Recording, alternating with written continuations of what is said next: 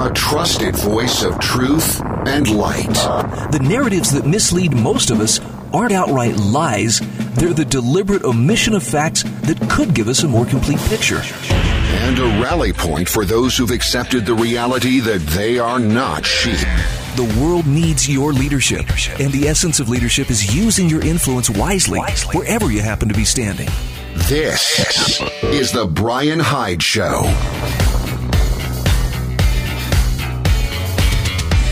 Hey, once again, welcome to the show. We have a brand new week ahead of us. We have a lot of things to talk about. And most of all, we have wrongthink in which to revel. And there's going to be a lot of it today. I'm just going to tell you straight up.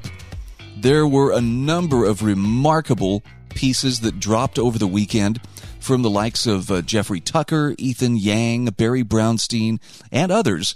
I'm going to share some excerpts with you today, including an incredible article. I'm going to just mention this one right at the beginning. This was an article from Dr. Michael Yaden. And I've been checking back and forth. I posted this on Facebook on Saturday. And I warned people, you better read this quickly before the, the fact checkers send it down the memory hole. And so far, it's still there. But he has a remarkable piece titled Lies, Damned Lies, and Statistics, The Deadly Danger of False Positives. And this is an experienced and I presume informed medical doctor making a very powerful case of how the statistics and the lockdowns and what's being used to justify the lockdowns appears for all the world to be more calculated with keeping us in fear rather than protecting us from disease. It's definitely worth a read, and it's a pretty lengthy piece. So I'm going to mention it here and tell you maybe this would be worth your time. Find a little bit of time. It's going to take more than your lunch hour to properly digest this particular essay. By the way, thanks to our sponsors, I do appreciate the Staples Turner team at Patriot Home Mortgage for their sponsorship of the program. There are people who are also donating, and I'm talking you, the listener, fellow wrong thinkers, who have stepped up and become monthly patrons. Could be $1 that they're donating, or $5 or $10. Thank you so much for every dollar that you contribute to helping keep this program moving forward. And I greatly appreciate it because this is how I sing for my supper. Yes, that off-tune caterwauling is how I make a living. But if I could say this without sounding too dramatic, I really believe this is what I was born to do. I'm here to speak the truth as I best understand it. Not that I have it all, but I'm here to be a platform for truth. And it's not always my ideas, as you'll hear. I share a lot of great ideas that other people have put out. I'm doing my best to magnify their message. Because if we ever needed it, it's now. The time in which we live, it desperately requires platforms from which truth can be spoken. And this is one of those platforms. And again, my thanks to those who are supporting it. So let's start with a little discussion of Red Dawn. Now, my longtime listeners know that Red Dawn has always had kind of a special place in my heart. I first saw the movie as a teenager. I think I was 17 years old when it came out. And maybe I was 18. No, I think I was only 17 at the time. But at any rate, that movie had a very powerful impact. It was the height of the Cold War, the idea that the Russians would invade and, we'd basically have to fade off into the hills and become guerrilla fighters in order to preserve our freedoms. It really struck home with me and with a lot of my friends, so much so that in my household, my kids have learned it's not called Red Dawn, it's called the Historical Training Documentary. So when someone references it, my ears always perk up. Okay, somebody's got a take on Red Dawn. In this case, it's Jeffrey A. Tucker in a piece titled, In This Red Dawn, Who Invaded Whom? Listen to what he has to say here. He says, the gigantic mess of 2020, called lockdown, began with an email thread called Red Dawn, based on the old movie about a Russian invasion of the U.S. He says, the idea, I suppose, was that the virus was the invader. The public health lockdowners and fanatics on the list who urged the overthrow of American life as we knew it imagined themselves to be the saviors. And by the way, he has a link to the emails This is a PDF from the New York Times, and you can read many, if not all, of the emails there. But what you have to understand is they were enormously influential in generating the necessary panic to kick in their sadistic social experiment into high gear. Jeffrey Tucker says what actually happened, though, was a different kind of invasion. He says it was the saviors who invaded our churches, schools, sports, commercial lives, and even our homes. They took total control, issuing random edicts by the day concerning what we could and could not do. And they enforced these edicts at the point of a gun, thus wrecking countless businesses, driving millions into depression, violating all human rights, and shattering the lives of countless millions, not only in the U.S., but all over the world. And all they needed to accomplish this was to tap into a pre-modern and unscientific and essentially childish penchant to believe that the right way to deal with a virus is to run and hide from it, as if human beings didn't evolve with viruses in a complicated dance for 1 million years. He says, forget everything we've learned from science over the 20th century. Instead, we should behave like Prince Prospero in Edgar Allan Poe's short story, Masque of the Red Death. And yes, he says the use of the word mask here is a wordplay. To this end, he says left liberalism gave up all its ideals: concern for the poor, high regard for civil liberties, opposition to biases against the other, its celebration of the arts, even its attachment to public schools and personal privacy.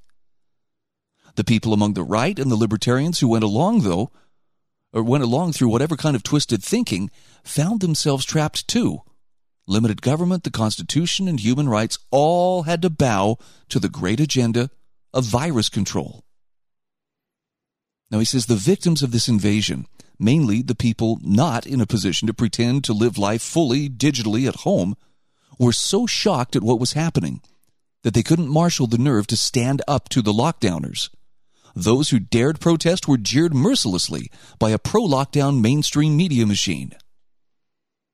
Jeffrey Tucker says many people thought surely this must be a terrible and ghastly emergency. Otherwise, they never would have done this. But as the months have rolled on, we're discovering an even more horrible truth. This is a normal virus that behaves like every widespread respiratory virus that science has encountered in the past. Best dealt with not via state coercion, but with medical therapeutics and immunological adaptation. He says we'll see in a few years what really happened to us through two pieces of data: excess deaths over a 5-year period, which will not reveal much that's unusual, and this fact will confuse future generations, and GDP data, which will reveal astonishing economic devastation never seen before in the modern world, not even in depression or war. Okay, I'm going to pause for just a second here. Let that last one sink in, because I don't believe we have really seen the big effects of what has been done economically. We're starting to feel it, and people who have been put out of work, businesses that have been closed and now have to remain closed permanently, yeah, they feel it. The rest of us are still kind of circling the drain, feeling like, okay, maybe we escaped it. But I think Jeff Tucker has something to consider here, and that is, I think we, too, will see the extent of this devastation, and it's going to shock all of us. Back to the article. He says the Great Suppression has wrecked not only whole sectors of industry and art, but has fundamentally shaken public confidence in core expectations concerning law, liberty, and the protection of property against invasion. He says we're nowhere near coming to terms with what has happened in our world. Attorney General William Barr, in a question and answer session at Hillsdale College, rightly decried the COVID lockdowns as a grotesque intervention in people's lives. He says, putting a national lockdown, stay-at-home orders is like house arrest. It's, other than slavery, which was a different kind of restraint, this is the greatest intrusion on civil liberties in American history. The person in the white coat is not the grand seer who can come up with a right decision for society. A free people makes its decisions through elected representatives.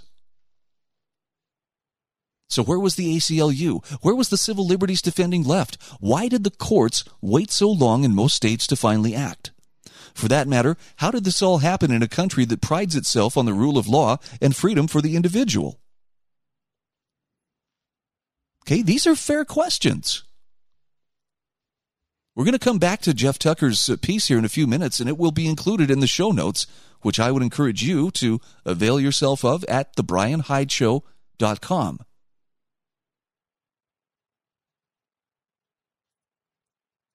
Red Dawn, who invaded who? I'm not sure we're going to like the answer here. If you think about it, yeah, the very people who are claiming to save us are the ones who are putting us under their foot. And I'm seeing this in my home state of Utah, as our governor has renewed the declaration of emergency just as it was about to expire. Got to keep those dollars flowing somehow from the federal government, can't you? Or don't you? This is the Brian Hyde Show.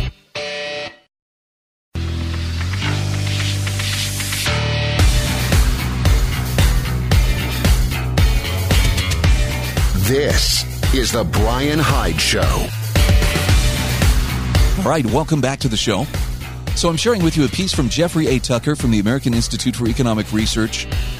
If you haven't visited their website, AIER.org, and signed up to have their regular daily email updates drop into your inbox, you are missing out on a really remarkable source of information. Their writers and the articles that they cover are scholarly, but not written in language that only a scholar could possibly understand. They're down to earth and very, very well researched, and have become one of my favorite go-to sources, particularly as we look at some of the different effects and some of the different analysis of the COVID-19 pandemic, and more particularly, the official response. This is top-shelf information, and I can't recommend it strongly enough to those who really want to get a good picture of what's going on without being spoon-fed pablum by a media machine that's just trying to keep the official narrative in place and make sure that you don't think outside of the 3x5 index card of approved opinion. So Jeffrey Tucker asks, where was the ACLU? Where was the civil liberties defending left? Why did the courts wait so long in most states to finally act? For that matter, how did this happen at all in a country that prides itself on the rule of law and freedom for the individual? These are questions, he says, that we will be asking for a long time. The sheer evil that has transpired over these 6 months is mind-boggling. And one of the major political parties has actually made it a campaign issue. We should have locked down more. This is House Minority Whip Jim Clyburn. It would have been great if we'd had a national lockdown so that people's lives would be saved and our children would be going on with their lives today as they should be. Really? Jeffrey Tucker says, I just spent a bit of time watching the arguments in the Kentucky Supreme Court, during which one side says the governor cannot legally exercise dictatorial power on a whim. And the other side keeps saying, but there's a virus, as if the presence of a pathogen is unprecedented and thereby justifies throwing out all human rights and freedoms. He says it's astonishing that we, at this late date, are debating fundamental issues of freedom itself, and that in the United States, of all places, we have major sectors of public opinion pushing for autocratic absolutism as a recommended theory of law. So his conclusion is, this was indeed Red Dawn. But Jeff Tucker says the invader was not the virus, but rather governments who imagined that with enough edicts and guns, they could intimidate the virus into going away. They tried to scare the disease away with rhetoric and violence, but in the end, governments have only one ability, the capacity to control people. And the sooner we recognize the real enemy is government overreach, the sooner we can get on with making sure nothing like this ever happens again.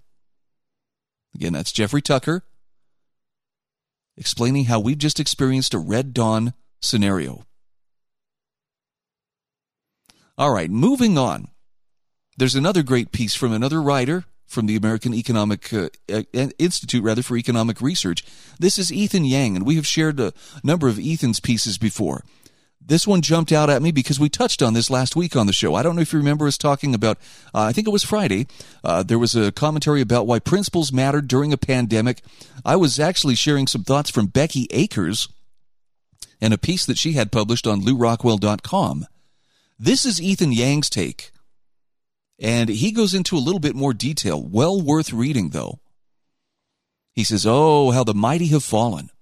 Over the course of 6 months, the United States, as well as the entire world, has succeeded in bringing itself to its knees, economically, socially, and politically.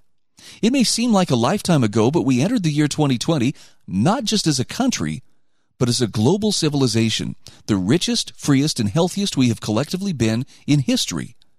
Yet at the turn of the decade, we turned our back on the ideas and institutions that have served us so well. We've forgotten the value of liberty as governments worldwide impose lockdown orders without a moment's hesitation. Gone are the notions of limited government. As officials elected and unelected arbitrarily exercise power they were never granted. We've forgotten the necessity of entrepreneurs as businesses are labeled essential and non-essential, while protesters wheel a guillotine up to the house of Amazon CEO Jeff Bezos. We turned our backs on the idea of individual dignity. Government officials, intellectuals, and even everyday citizens perpetuate shameful rhetoric about the necessity for greater disruption to normal life, with little regard for the consequences these policies have brought upon us. Here's his point. The great tragedy is that these ideas, not our scientific instruments, our wealth, or any other material resource, are what allowed us to build a civilization where its inhabitants can live healthier, wealthier, and more comfortably than any human has remotely experienced. How we can respond quickly to problems such as COVID-19 with precise solutions, not incompetent and disastrous policies. He says we've seen firsthand and in rapid fashion the damage to society that comes with abusing our principles and how futile our vast resources are without them. That's the thing that really blows me away, by the way, is that last line about how futile our vast resources are without our principles intact. I'll probably talk more about that a little bit later, but back to Ethan Yang's article, The Power of Ideas and Values. He says, we are fortunate to be living in a time known as the Great Enrichment, a time in human history brought about by the growing popularity of ideas beginning sometime around the 16th to 17th century, but fully coming to implementation in the 19th century. The Claremont Review of Books says, quote, for most of history, humans have survived on roughly $3 a day, enough for subsistence living. In good times, that amount might double or triple, but one bad harvest or natural disaster could plunge a community back into abject poverty. Around 200 years ago, things began to rapidly change. Today, the average American lives on about $130 a day. Europe, Canada, Australia, and parts of South America and Asia have experienced similar increases. What explains this truly staggering development? After all, earlier societies engaged in commerce-friendly practices like establishing markets, pursuing international trade, and securing property rights too. Yet this extraordinary growth, this great enrichment, only occurred after 1800, end quote. Now, Ethan Yang says this was no coincidence. It was the consequence of a set of ideas centered around freedom. Deirdre McCluskey writes extensively on the emergence of these ideas when she notes, quote, what came under question in the world in 1517 to 1848 and beyond, slowly on account of religious radicals of the 16th century, and then the political radicals of the 17th and 18th centuries, and then the abolitionist and black and feminist and gay and untouchable radicals of the 19th and 20th centuries, was illiberty and indignity, the one political, the other social, end quote. So Ethan Yang says by restraining government and gradually clearing aside social barriers, more and more people were able to contribute to society in voluntary as well as mutually beneficial ways. It turned out that free people meant more ideas, more competition, more inventions, more business, more workers, more everything.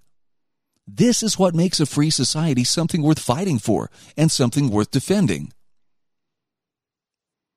When those who rule are restrained and placed on the same standing as of those they rule, society is capable of tremendous accomplishments. That is because it is free of the arbitrary hand that picks winners and losers.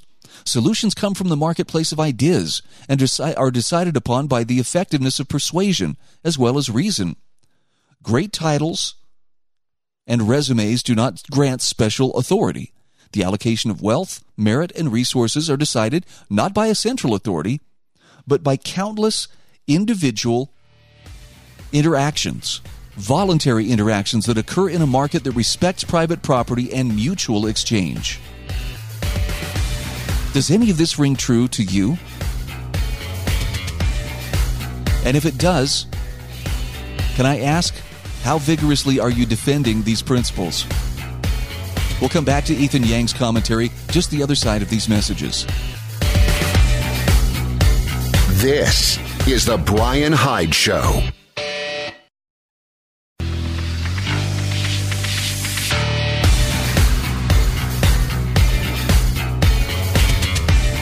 This is the Brian Hyde Show. Hey, once again, welcome back to the show. Once again, thank you for being a wrong thinker and joining me in our daily quest to see the world not only a little more clearly, but also to see what we can do within our individual circles of influence, that is. My English teacher rolleth over in her grave. To make a difference. So I'm sharing with you this article from Ethan Yang from the American Institute for Economic Research, Why Principles Still Matter in a Pandemic. And once again, he has a quote here from Deirdre McCloskey, who says, thank the English levelers and then Locke in the 17th century and Voltaire and Smith and Franklin and Paine and Wollstonecraft among the other advanced thinkers of the 18th century, the ordinary people, the commoners, both workers and bosses, began to be released from the ancient notion of hierarchy, the naturalization of the noble gentleman's rule over hoi polloi. End quote. So for much of human history, the common man survived on mere scraps, seeing little improvement in living standards for centuries. Society was divided along rigid lines of nobility and peasantry, the rulers and the ruled. What changed all of this for the better was the proliferation of ideas and values concerning individual worth. This accomplishment was not sudden, nor is the workload necessarily attributed to one group of people. It is the struggle of humanity, he says, since inception. Now, Ethan Yang points out that Tom Palmer delivered a comprehensive lecture where he noted that whispers of freedom and justice can be seen taking root in literature as far back as the ancient Mesopotamian epic of Gilgamesh. And again, he says, McCloskey reminds us, the revaluation was derived not from some ancient superiority of the Europeans, but from egalitarian accidents in their politics between Luther's Reformation in 1517 and the American Constitution and the French Revolution in 1789. The leveler, Richard Rumbold, facing his execution in 1685, declared, I am sure there was no man born marked of God above another, for none comes into the world with a saddle on his back, neither any booted and spurred to ride him. End quote. Wow. Just as an aside here, does this not make you appreciate the incredible good fortune you have to live at this time, in this place, to enjoy the blessings of these incredible thinkers and the enlightenment that came before us and paved the way for all of this to be possible? Look, I'll admit, I've taken it for granted as much as anybody. You know, I have approached it with this nonchalance. Well, of course, I'm an American. America is where this kind of stuff is to be taken, as a given. Everybody has the right to this. But until you delve into the history and understand how long it took for the recognition and acknowledgement that you have natural rights and that government exists not to tell you everything that you must do, but to protect and guarantee those natural rights, it took a long time, and there was a lot of philosophical wrangling and not a small amount of blood spilled in determining which ideas would hold. And I guess my point here is just simply what we take a little too lightly, we are in grave danger of losing. So it might not be a bad idea to become a little bit better acquainted with not only your liberties and your natural rights, but how the protection of those things and the understanding of those things came about and how the price was paid to secure those things for you. Maybe we'd take them a little less for granted. As Ethan Yang says, the wealth, institutions, and accomplishments of society mean nothing without good principles. Turning our backs on the ideas of liberty, entrepreneurship, individual dignity, and limited government has and will doom even the most powerful society to ruin. Embracing these ideas has led rural nations such as South Korea and Taiwan to become economic powerhouses in a single lifetime. But eschewing them will relegate nations such as North Korea to starvation. Now, there's a lot more to this article. He talks about how omnipotent government is nothing new. I'm gonna let you examine this on your own. Again, go to the show notes at thebrianhydeshow.com and find the time to read this. Just a couple of thoughts here. Liberty is always unfinished business. Just because it's been secured once doesn't mean it stays secured. Someone has to do the heavy lifting to make sure that torch can be passed lit and intact to the next generation. And as Ethan Yang explains, human history is a great epic of the individual against the state, the marginalized against the majority. And the invention of the printing press and the freedom of speech that it encouraged is just one example of the power of ideas as well as the draconian tendencies of the state. The key takeaway that he points out here, and this is particularly, in regard to why these principles matter in terms of in the time of a pandemic. He says the late Dr. Donald Henderson, who led the eradication of smallpox, may have implicitly endorsed the ideas of the Great Enrichment in combating pandemics when he wrote, "Experience has shown that communities faced with epidemics or other adverse events respond best and with the least anxiety when the normal social functioning of the community is least disrupted. Strong political and public health leadership to provide reassurance and to ensure that needed medical care services are provided are critical elements. If either is seen to be less than optimal, a manageable epidemic could move toward catastrophe." End quote. Now, Ethan Yang says, although likely not a scholar who studied the works of those such as Deirdre McCluskey or any other economist, Dr. Henderson's words very much affirm these ideals. By doing as he says and ensuring the normal functioning of the community is least disrupted, we affirm the power of free people and condemn the incompetent hand of unilateral intervention. Freedom and prosperity are what allow a society to eradicate disease as well as protect the vulnerable. His words accentuate the values of individual dignity and voluntary association, ideas that lead to outcomes that maximize social as well as economic benefit. And he concludes by saying a healthy and prosperous society is not guaranteed by the size of its wealth, the capabilities of its technology, or the perceived intelligence of its experts. Rather, it's upheld by the promulgation of ideas rooted in free enterprise, limited government, individual dignity, and the rule of law. He says America, the most powerful polity in human history, brought itself to its knees by turning on these proven principles in the midst of a pandemic that freer countries handled far better. Smack. Wow. We kind of needed a little backhand across the face, though, to help drive that home. Again, this is Ethan Yang, his brilliant explanation of why principles still matter in a pandemic. All right. I want to touch on something else here, too, and I'll have to admit, this one was a little bit of a struggle for me. I love Barry Brownstein's writing. I've never read anything that he's written without coming away feeling better informed than I was before I started. And I don't know why. Maybe it's just personal pride on this one. His article's titled, "Don't Scapegoat Business for Mask Mandates." Look, I don't like going to restaurants or other businesses where, they have someone sitting there at the door, ruthlessly enforcing the mask mandate. Now, oftentimes it's not ruthless either. A lot of times it's just someone there to remind you. But occasionally you'll find there are businesses that are, very, how can I put this, vigorous in their enforcement of something that isn't even a law. It's merely a suggestion, but they treat it as if it is a law. And I take offense at that. And I say, I'm never going to go back there again. Here's what Barry Brownstein says. He says, many days my Facebook feed includes another indignant post from someone who, when asked to wear a mask, responded by righteously refusing to patronize the business. If it's about a restaurant, the poster typically includes a tedious recital of a conversation with the manager. The offended customer claims to expose the illogic of being able to sit without a mask but not walk to the table unmasked. Then comes the customer's triumphant conclusion, the restaurant used to care about my business, but since they no longer do, I will never dine there again. Still worse, offended customers urge others to join their boycott.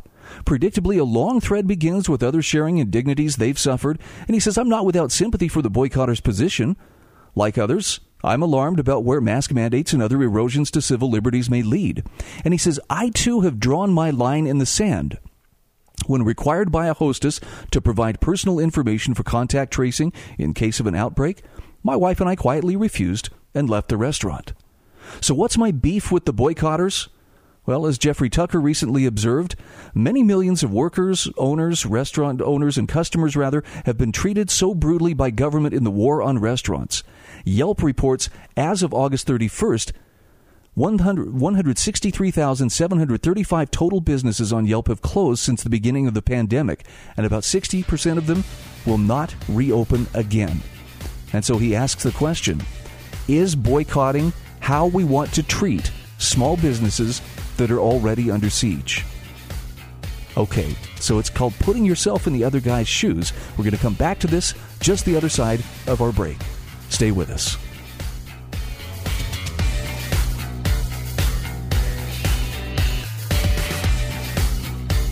This is the Brian Hyde Show.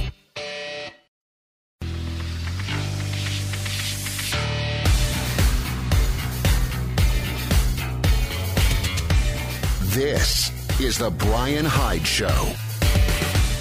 And just like that, we are back. Once again, welcome to the show. Let's continue on with our discussion of not scapegoating business for mask mandates. This is from Barry Brownstein, writing for the American Institute for Economic Research. And he asks, why would we want to treat small businesses already under siege with a boycott? Why do we want to make things even tougher? Now, this is the tough truth. This is the part I struggled with. Consumers drive mask policies.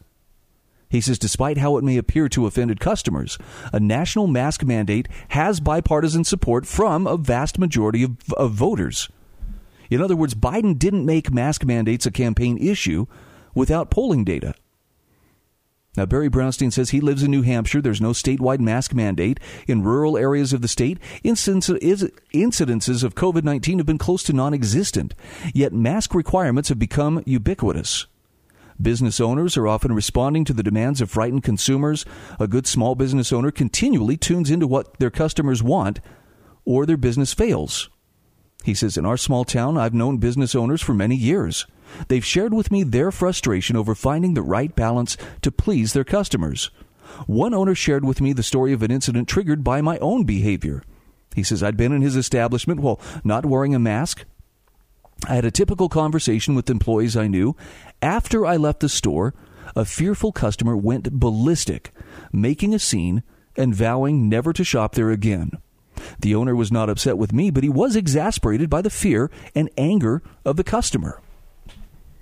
Barry Brownstein says our local produce farmer, Steve, is normally unflappable with his typical New Hampshire live and let live streak. Each spring he rolls the dice as he bets on the date of the last frost. If Steve plants too early, he will lose a crop and have to start again. A bit too late, and he misses out on precious summer income. Through July 2020, Steve had no mask requirement at his outdoor farm stand. In August, the mask requirement sign went up. Barry, he said to me in August, this mask business is getting to me. And Barry says, I listened as he explained that about 5% of the customers go storming off when asked to put on a mask. He regrets their anger, especially since that's income he can't afford to lose. So why the mask requirement? Because far more customers scolded him earlier in the summer for not having a mask requirement. Now, he says Steve is no mask zealot.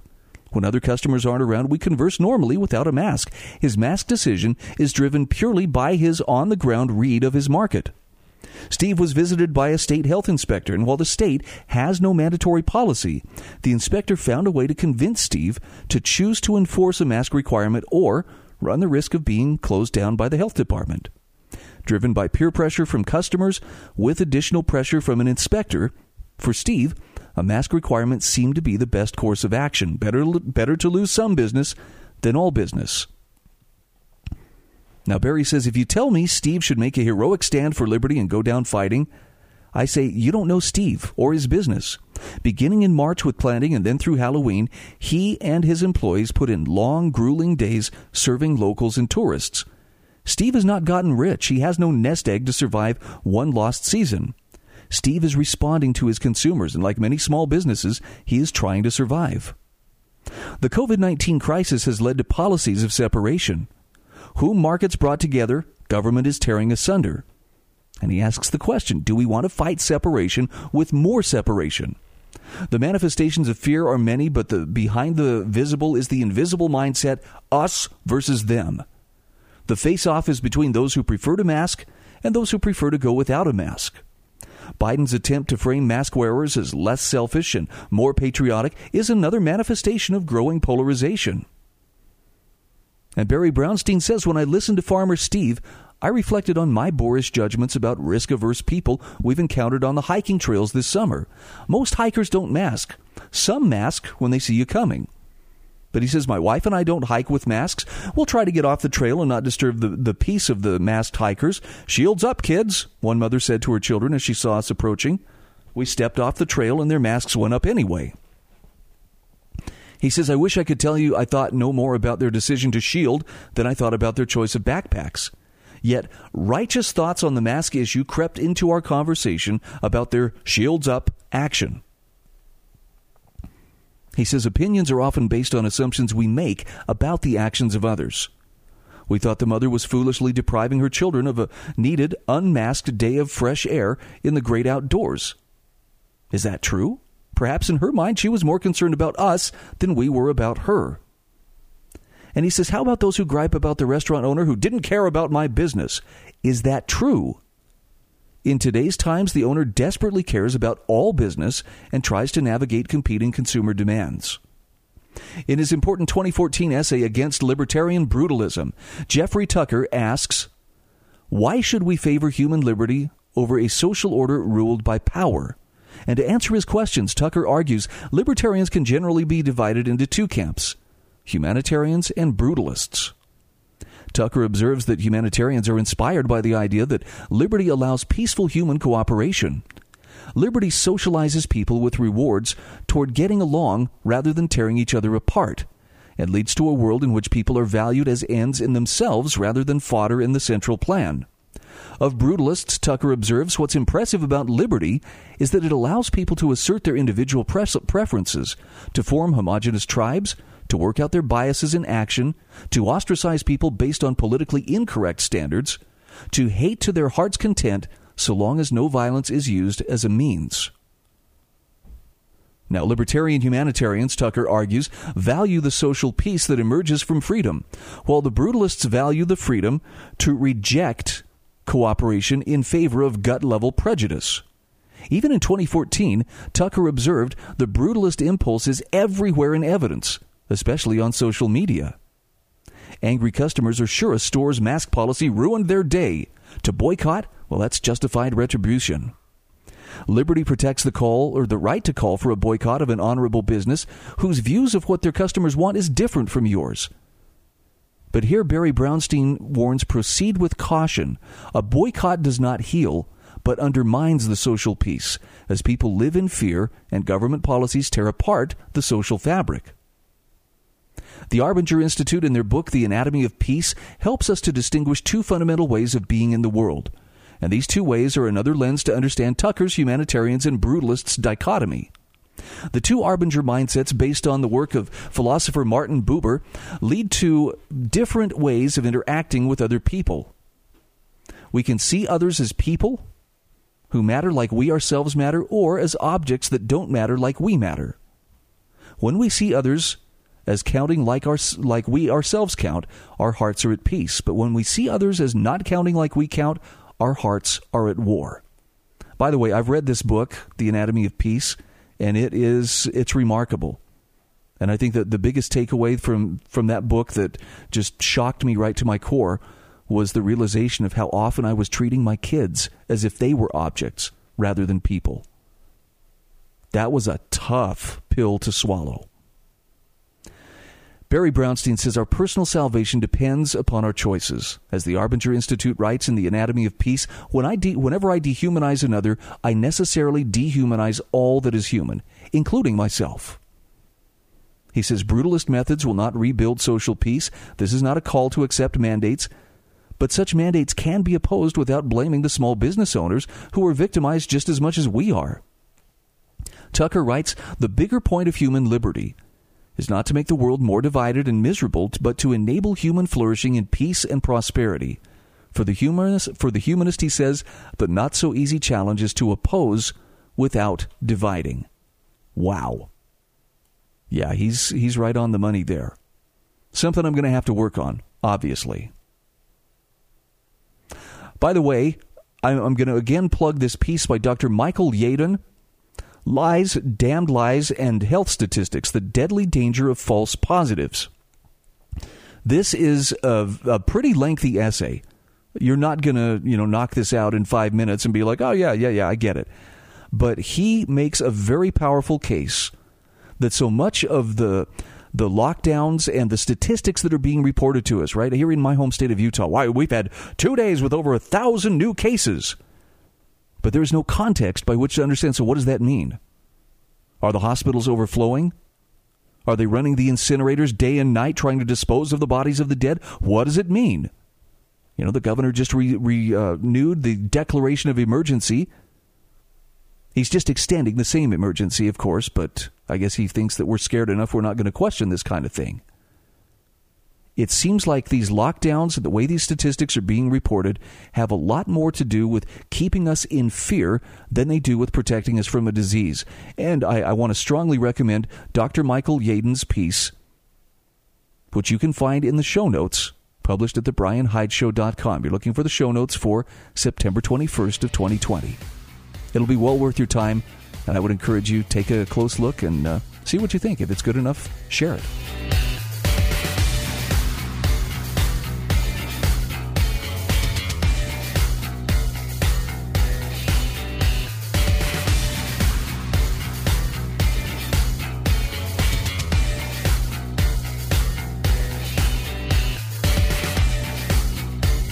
This is The Brian Hyde Show.